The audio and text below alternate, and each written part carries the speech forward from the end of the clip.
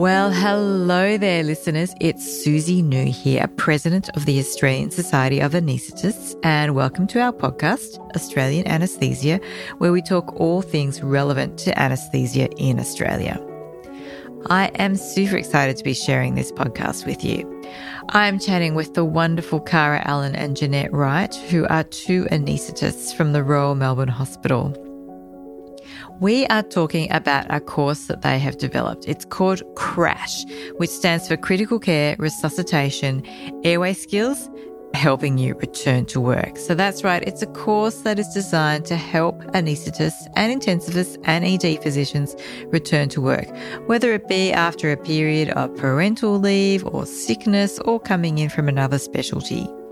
I'm also super excited because we've just announced the ASA Crash Scholarship. So if you are a member of the ASA, then you are eligible to apply for a scholarship where we will help reimburse, I think it's about half the cost of the course for you. You need to have been a member for at least a year. So if you're thinking that this is something you might like to use in the future, then I would suggest that you join. Joining the ASA is free. That's right, it's free for introductory trainees. For advanced trainees, you get about 70% off the standard membership subscription rate. So I'll put a link for CRASH in the show notes as well as details for the scholarship. You can also find more details by looking at the ASA website, asa.org.au, and just searching for CRASH. The ASA is delighted to be providing this scholarship because we want to support you practicing at your best. All right, wishing you a happy new year and let's get into it. I do believe you just ran Crash over the weekend. Yes, yesterday. Well done. How did it go? It was good. Jeanette was kind of the grand poobah of it this time. So I got to actually do some teaching, which is great because I sort of miss that when I'm coordinating the course or doing more of the admin side of it. It's always great to connect with people and hear about their processes of going back to work and preparing for that. And I'm always really inspired by hearing people talk about what they're doing to get themselves in a place where they feel good about going back to work after a big break, particularly at the moment with the impact that COVID's had on the workplace and on individuals. And people have adjusted their return to work plans to compensate for going back into a workplace that looks really different to the way that it did 7 or 8 months ago. I'll come back to the impact of COVID because we can't not talk about COVID. But was it a one-day course over the weekend? Yeah, it's always been a one-day course, and there's some pre-reading that gets sent out as a package, and that's got some clinical information and some non-clinical information. And the difference is that in a face-to-face course, we have a lot of practical sessions within the course as well. So we have an airway session, simulation session, and then ALS. And so obviously those bits can't really happen. So the course as a virtual course is a little bit shorter. Yesterday it ran from 10 a.m. till 3:15. We put some of the speaking bits in a Dropbox as something to look at, something to listen to pre-course. And then we try and make the actual workshops on the day as interactive as possible. We can't replace some of the practical sessions, like the airway session. We get a lot of equipment in. We can't replicate everything, so it shortens the day slightly. In the face-to-face course, from my recollection, you also got the emergency responses for, was it difficult intubation and ALS? Yeah, so we had ALS and hemorrhage, the face-to-face version. For the virtual course, it's trickier, obviously, because there's a hands-on component. We do aim to interrogate as many of those learning objectives as possible. ANZCA recommends doing a CICO emergency response if you've had more than 12 months off and you're a fellow. So we have built a version of the course where if people have taken 12 months off, they do the CICO. The course is incredibly flexible. We have multiple modules that we sort of string together to make it the best fit for the participants. We send out a pre-course survey so we can find out a little bit about who's coming along and what their backgrounds are, what their areas of interest are. We also get intensivists and ED physicians come along to the course. So obviously we've got to have modules that are suitable for them as well, which we've developed with our ED and intensivist colleagues. But for the ANZCA fellows and trainees, they have very different needs depending on what stage of work they're at when they're going back and whether they're transitioning from, registrar to fellow or fellow to consultant. They may have different needs and different priorities for the course. So we try and find out as much about that as possible before the day. Wow, that's fantastic. I didn't realise it was so tailored. I assume for it to be so tailored, we're only looking at a small group at a time. Yeah, the maximum participants that we've had is 20. And so we divide those 20 into 4 groups. So we have 4 different workshops and the 4 groups sort of rotate around the workshops. The group that you start with, you stay with that group during the day. And we look at the makeup of those groups as well. So we try and have a mix of registrars and consultants. And if there's ED or ICU, we would try and group those together as well. One of the challenges of the virtual course is that the advantage of the face-to-face is that you get to form friendships and relationships with the people in your group and spend a bit of the downtime discussing, what the challenges might be. So again, it's that balance between the virtual and the face-to-face. I think ideally what we'd want to do is have some component face-to-face for everyone so that there's the opportunity to kind of hear from people in a more relaxed setting. Oh, definitely. Can I just get this right? Just say I've had 12 months off and I need to do everything. Could I potentially come back and do a crash course and then do my emergency response for ALS, for the scenario which we've given away as major hemorrhage, and say for CICO as well? Yeah, so what we usually do for that is we try and tailor it to the participants getting the 2 emergency responses that they need to do. So for participants that haven't had more than 12 months off, they don't need the CICO necessarily. But again, if that's the area of anxiety, then we might choose to kind of direct the course a little bit more in that direction. The participants that have had more than 12 months off, they'll get an ALS and a CICO.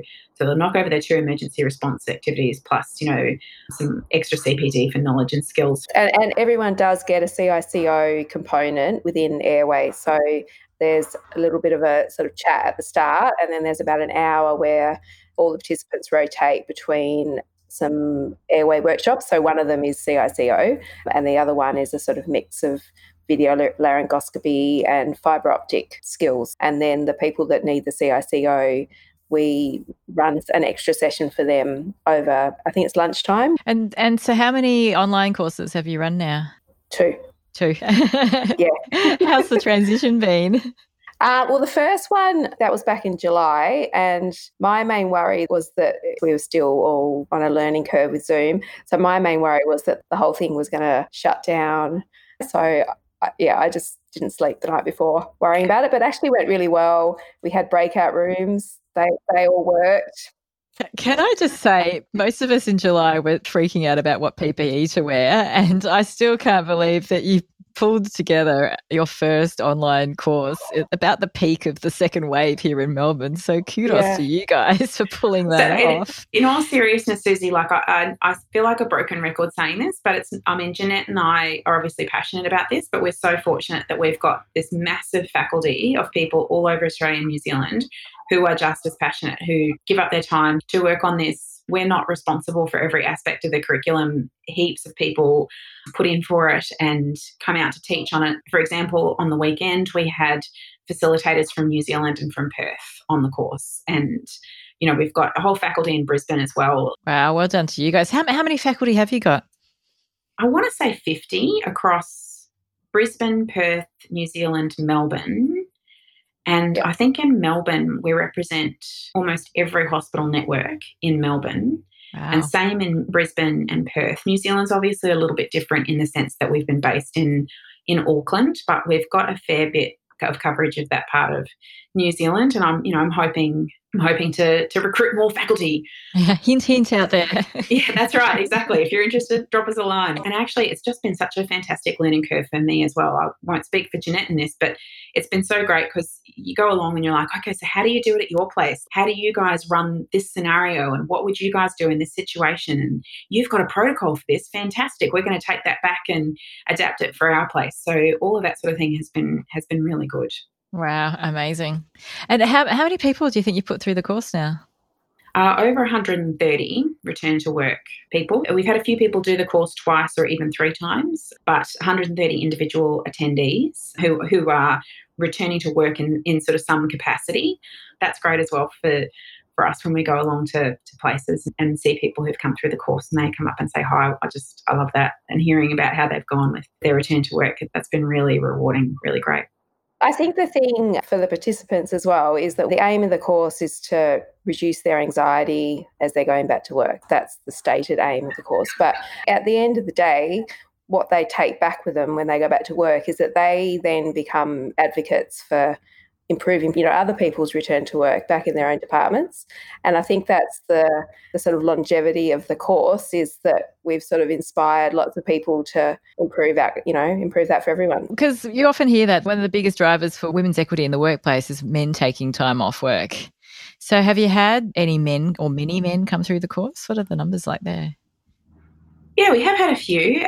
So there's a mix of reasons, like a lot of it's parental leave. Probably 70% of attendees plus are parental leave, and that's mostly women. But we also have people returning to work after sabbaticals or long service leave or sick leave, or going to and doing something else, whether it's retrieval or pain medicine or a variety of things. And that's more gender balanced. It's actually been really great having men along to the course, because I think, as you've said, Susie, that's a really important part of why we do it, is that we think having support to return to work benefits everyone. If we look at leave patterns, women tend to take leave earlier in their careers, when they're having babies and taking maternity leave. And some men take decent stints of parental leave at that time as well. But men often take leave later in their careers for reasons such as illness. That can be a really challenging thing to go back to work from. And in fact, if you look at the data about who has the most successful returns to work, and this is overseas data, but I've got no reason to think that it's different in Australia, that actually people who are taking time off work because of illness do find it harder to get back into work. And I wonder if that's because there's this expectation that when you go back to work, you'll hit the ground running, you'll be 100% immediately. And that may not be how everybody experiences it, but because of any stigma surrounding the return to work process, they don't feel comfortable speaking up and saying, actually, I'd like a little bit more support. And so part of what we hope we can do through the course and through educating people and through people having a successful return to work, we can demonstrate that, A, there's no stigma about taking time off. Your skills are retained, you're competent, you just need your confidence restored, and we can help you do that in a supportive environment and run you through the things that are causing you the most anxiety. And secondly, you can do it, so you can support other people in doing the same process, and you know what's required. You know that the support's only required for a short period. It's not that onerous. Let's just get on and do it, because it's good for the whole profession. Absolutely. Anything that breaks down stigma as well is great. And that's what we want. We want safe, confident anaesthetists, because we deliver the best care when we're like that. Totally agree. I wanted to ask about the professional mix of your participants as well as your faculty, because you mentioned before that you're also teaching people from ICU and ED. Have you had many people from those specialties come through? Yeah, initially we had mostly anaesthetist intensivists. So they were sort of coming partly because they'd done intensive care and they were wanting to get back into anaesthesia. And then CICM actually recommended our course as a return to work course for anaesthetists, for intensivists. That significantly increased the number of intensivists who came along. In terms of rough percentages, we've had somewhere between 10 and 15% of our participants have had a background in ICU, and a much smaller percentage from ED, so around about 5% of participants from ED. And are they also making it onto faculty as well? Yes, so we've got ED physicians on our faculty, and we tap them on the shoulder when we've had ED participants, and then they've come along and kindly helped out as well, even when we don't, which is great. And we've got quite a few intensivists on our faculty now, which is absolutely terrific. And again, it's just been fascinating working with them, because even though a lot of the procedural stuff that we do might be similar, there are obviously some important differences. But just the way that they think about their work is really different to me as an anaesthetist. So I think that's absolutely critical to have people from those craft groups involved. And I think that's been something that's been really useful, not just with courses like this, but also during the pandemic, having those relationships and being able to make them and having that shared perspective has just helped. That's definitely been a positive that's come out of the pandemic, is the sort of collaboration between departments. And I think across all those critical specialties, people that really listened well and collaborated well just saved lives. Like, it would have saved healthcare workers from being infected just for the fact that people collaborated so well. I should backtrack a little bit here because obviously we know what CRASH is, but what does CRASH stand for? CRASH is an acronym for Critical Care, Resuscitation, Airway Skills to help you return to work. Great acronym. So it's all of those: resus, crit care, airway, and you're getting back to work. Fantastic. I'm glad that you make that point about people returning to work after illness, because that's a group that I think we could do more to support. And now tell me, how long have you been running CRASH for? The first course was January 2014. I feel like I only just heard about it not that long ago. We try and keep the costs low for it because we're aware that when people are coming back to work, sometimes they've had a period of unpaid leave. So we're trying to keep costs relatively low. So we don't do much in the way of advertising. It's pretty much just all word of mouth. And speaking of keeping costs low, we've also been working with the ASA to try and work on that. So yourself and Mark Carmichael have been absolutely fantastic in terms of support for CRASH. And so we've been talking about supporting ASA members doing CRASH workshops, whether it's the virtual or the in-person workshop. And obviously there's going to have to be some flexibility moving forward because who knows what 2021 holds. But as I've said, I'm very hopeful that we can get back to doing some in-person workshops. And the ASA is looking at scholarships for ASA members who undertake CRASH. So very exciting to be working with the ASA on this. Thanks, Cara. Thanks for inviting us to participate on this, because this is how we like to support our members. So this is right up our alley. Thank you. So it was 2014, wasn't it? How did you come up with this idea? What inspired you? So we were at the ASM in Perth, and my memory is that I think it was Irene was going to be the Melbourne organiser. And we were walking along and she wanted to know if Cara first, but I think I jumped on board, wanted to run a workshop for people returning to work. And so we did run that workshop, and that was in 2013.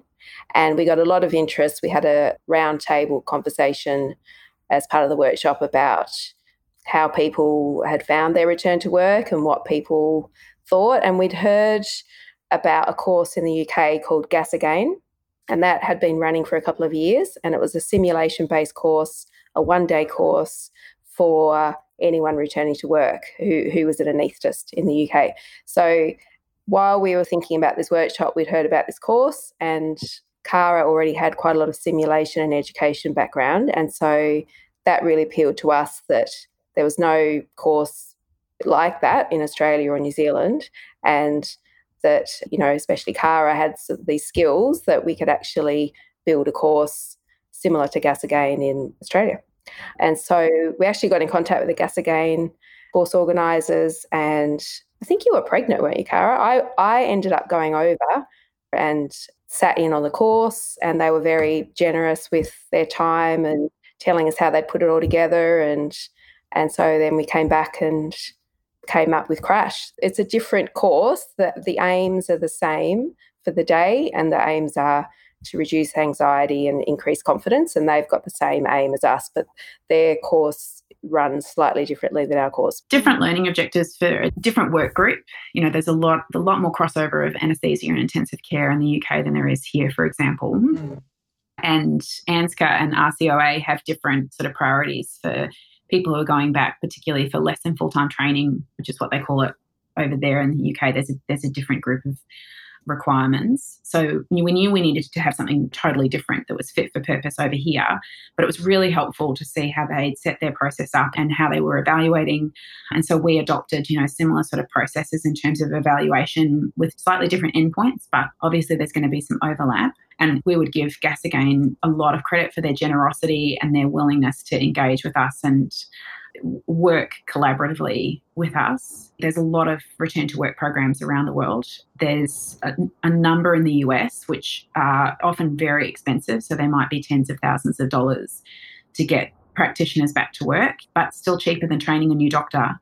So it's really interesting having a look at the different ways that people have gone about the process. And so we wanted to do something that was really sustainable, really fit for purpose, that we could use, as I mentioned, the modules to connect together to make a course that was tailored to an individual's return to work as much as possible.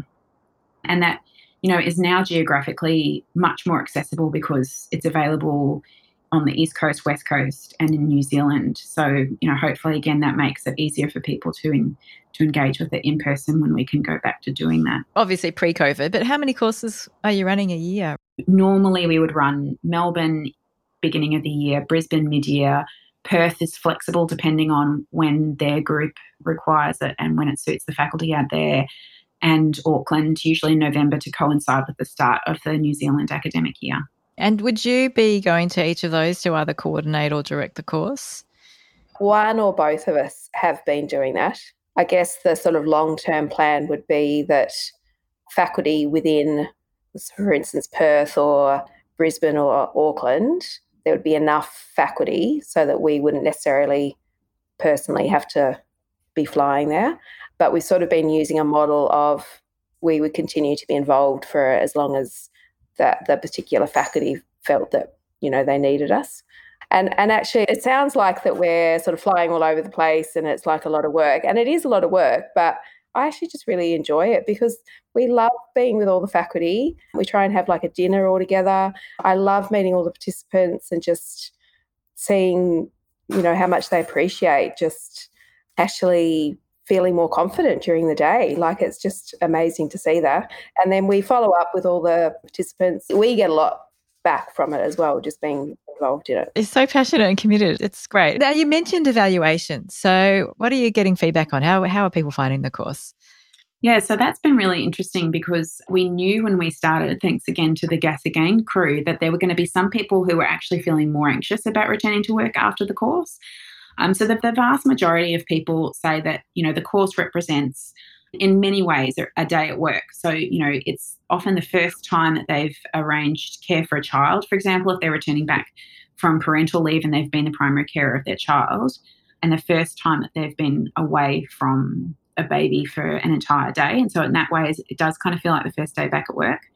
The number of crises we have on the course in a whole day is hopefully more than you have on your average day at work. But certainly, it's got that same kind of energy level as a day back at work. And so people have said that even just, coming and doing a full day of education has been really sort of helpful in terms of getting back in that position. Because each return is individual, some people will find various aspects of the course more helpful. So for some people, it's about having those discussions around, all of the non-clinical aspect of things, how to manage your time, manage your life around returning to work and the different phases of the return to work process. For other people, it's about, refreshing skills in managing advanced life support situations or managing anaesthetic emergencies or, looking at subspecialty anaesthesia that they may not have done for a while. So it really varies.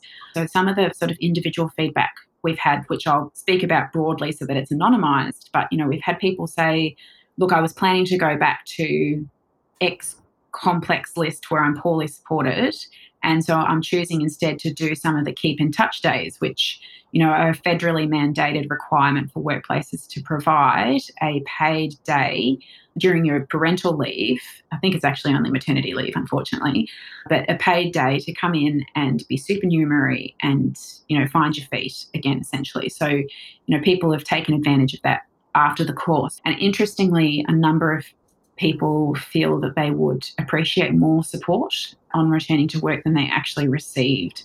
So that's another aspect of things that I'd like to sort of change from a culture perspective of a short period of support that most people want. Even that doesn't happen.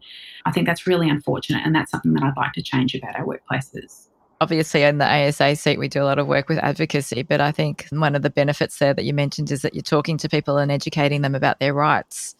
A lot of people who will go into their parental leave may not know that their Keep in Touch Day, that is something that they have access to. So that's, I think, something really important that sounds like you're telling people. And now hopefully we're spreading that message a little bit wider too.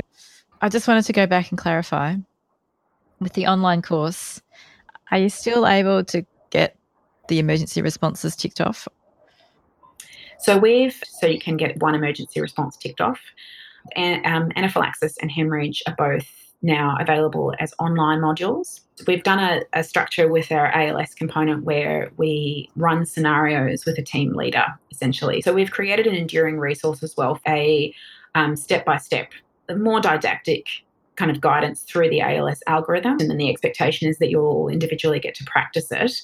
And the data suggests that actually our skills in ALS are not particularly durable. So we felt that creating some sort of enduring resource that allows people to go back and review that and refresh that fairly regularly, and everybody getting an opportunity to practice it, was probably more valuable than, spending lots and lots of time on didactics in person. That sounds like something that could be useful for anybody, not just those doing crash. That was one of the things that we developed back in July because we weren't sure how long we were going to need to be running the virtual courses. And I think, realistically, we're probably going to have to do some kind of hybrid arrangement. And, thankfully, having faculty available around Australia means that we probably can offer things like that. It doesn't necessarily need to be people returning to work. I think, there are going to be a lot of people who feel after this year that they'd like a refresher in some of these things. So that might be a change to our participants. We'll just see. We've just got to be flexible. That's a great door opening there, isn't it? I think everyone feels like their own volume of practice is been different this year. We have run Crash as a refresher type course. I'm thinking back in Perth, that was in association with the NSC, yeah. And we had people that weren't returning to work but just wanted to refresh their skills. So we basically just ran Crash. I've had a lot of GP anaesthetists from around Western Australia. And so definitely there's the avenue there that it could be more than just a return to work course, that it can be adapted for, a refreshment. And I think you're right, this year there's been a lot of people that have had limited work, especially in Victoria. And I just want to give a shout out actually to some of the senior members of various departments who are in, leadership roles in their various departments who've come along because they've said, well, actually, I don't do as much clinical work as I used to because I'm doing a much greater administrative burden. And then they've gone back, raved about the course to people, sent people along because, as I mentioned, that's our primary sort of method of people finding out about the course. That's been fantastic. I think it just demonstrates that there's an opportunity for everyone in the course, whether you're, a fansco of many years experience who's, feeling a bit rusty about certain aspects of your practice and you just want to come along and have a refresher.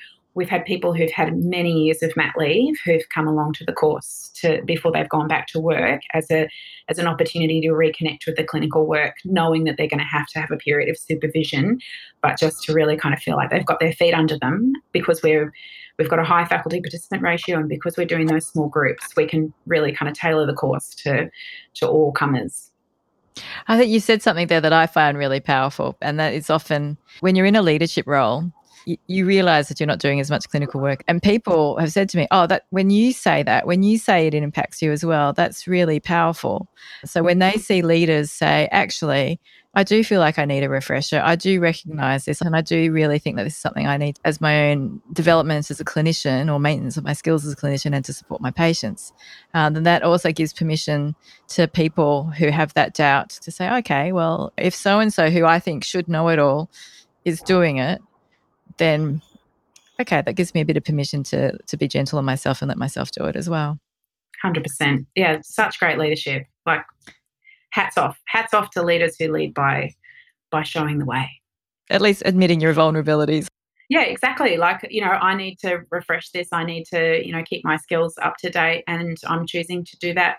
Like any course where you're there with other participants, there's a degree of vulnerability in that. And I think that's something that I try and say to every group of participants, that I'm just so impressed with you guys for coming along today and being willing to, step up to the plate and have a go at this, because it does feel vulnerable when you've had time off, and people often do feel quite anxious coming to the course. But hopefully by the end of it, it's been valuable and you've had an opportunity to think about your practice, and think about what you're going to do. And we've given you some tips and tricks that you can take back into the workplace, and we've given you the inspiration to go and be an example of how to do return to work.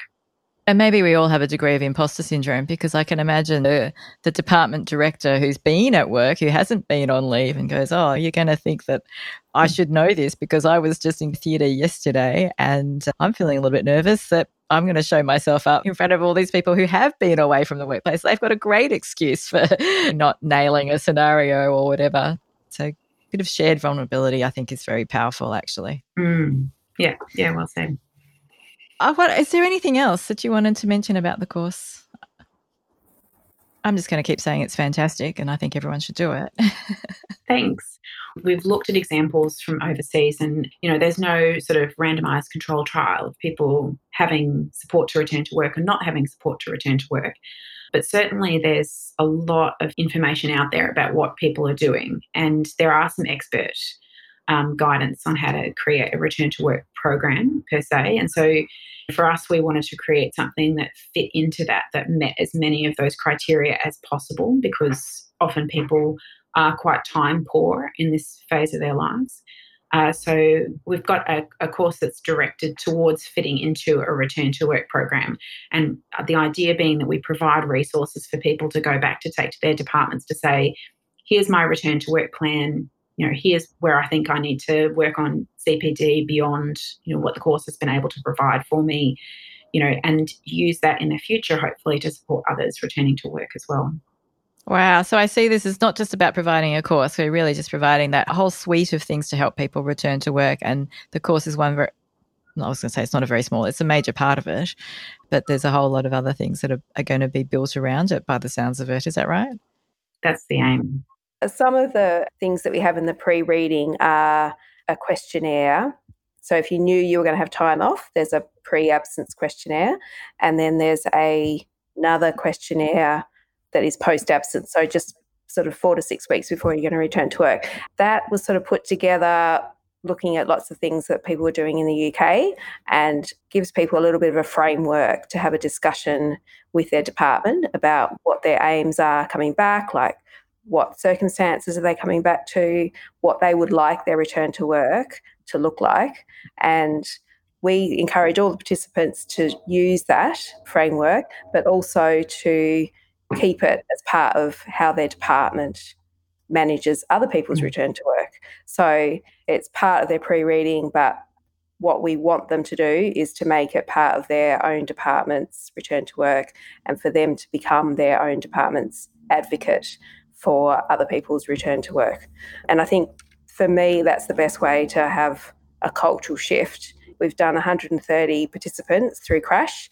They've all gone back to lots of different departments around Australia, and that over time that will spread out across Australia and New Zealand, and that it will just be normal that actually everyone's going to come back to work in a different way, and departments are flexible enough to allow that to happen. I can really see that's a huge vision, isn't it? I can just see this future where people can take time off for whatever reason, children, sickness, supporting family members, and it's supported from start, during, and coming back. Amazing. Great vision. Yeah, and I think it's achievable. I think the more people that you have that have drunk the cool juice of, returning to work in an individualised way, the more likely it is that it just becomes normalised. Every department will have people that have returned to work. The people that come before you will make it easier for the next person along to actually ask for things and have a good return to work. That's what we want. Hopefully not even have to ask for it. Hopefully it's just offered. Yeah, just exactly. What a great future. Thanks, Susie. I like that vision. I like it. Because that was one of the questions I was going to ask you is, where do you see this going in the future? And I don't need to ask it because I can just see it so clearly. It's a beautiful vision. Thanks, Susie. You mentioned sustainability. How do you think that's going to look in the future? As Jeanette mentioned, while we love going around and seeing everyone in Perth and Brisbane and Auckland, it probably isn't sustainable. Even pre-COVID, we weren't thinking that was going to be us doing that every course. And the faculties in each of those places are, reaching a point where they're able to run the courses, independently of us. So now we're thinking about how can we sort of make sure that we're delivering something similar across, not exactly the same because each market's slightly different, but delivering something similar across all of those places. I do think that we are going to have to adapt in 2021. It's going to look different next year than it has in previous years, and then potentially look different again in 2022. I hope that we can support people in the setting of sort of the major meetings. So we're running a crash for the ASM next year in May, and we've been in collaboration with the ASA and SC, and the NZSA as well has invited us out to run crashes in collaboration with their meetings. So, that's potentially another sort of way to make it easy for people to attend because they're already attending a meeting, but also to really, sort of utilise faculty in those individual areas to make it relevant to those particular returners. There's lots of options, and I've learned this year that even if I make my plans, that COVID disrupts them. So it's good to be flexible about what 2021 is going to look like for us. Definitely. And Jenna, if anything else there that you wanted to add? I think the way that we started Crash was with a very structured and sound educational basis. So we involved Maurice Hennessy from ANZCA, and we sat down with the original faculty who all had teaching and educational experience in things like ALS.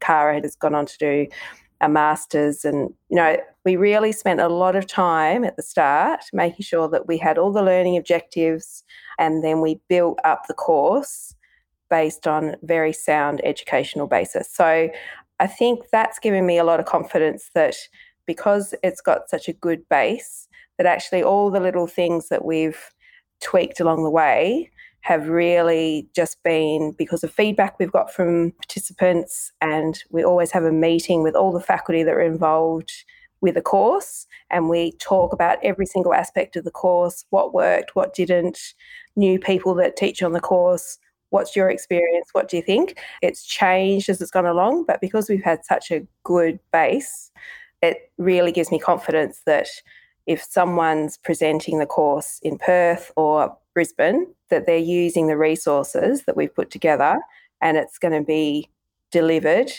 to the highest level as if Cara and I were delivering it in Melbourne, and we've been doing the course for 6 years. So I think in terms of sustainability, that to me is the best thing that we did. You can't make up for poor foundations. Yeah. I don't know if you know, but I teach EMST, I teach P Basic overseas. A lot of those courses, EMST, it's run out of the College of Surgeons. P Basic, it's run out of Hong Kong University. They've got massive IT support behind them. How participants apply, how you log faculty, all that sort of stuff. Have you got that support? I've got a lot of spreadsheets. That's what I suspected. We are keeping costs down. No, so, as I say, we're running this as a very, sort of low cost model, and we are very reliant on our faculty's volunteer time, which, is tens of thousands of dollars worth of time every year. Without that, it would be absolutely impossible. So I'm incredibly grateful to our faculty who are, obviously passionate about this, because without that, it would not be sustainable and it wouldn't be the course that it is. We do have sort of some strategies of keeping track of faculty development and making sure that people have some connection with the material that they're teaching, throughout the year.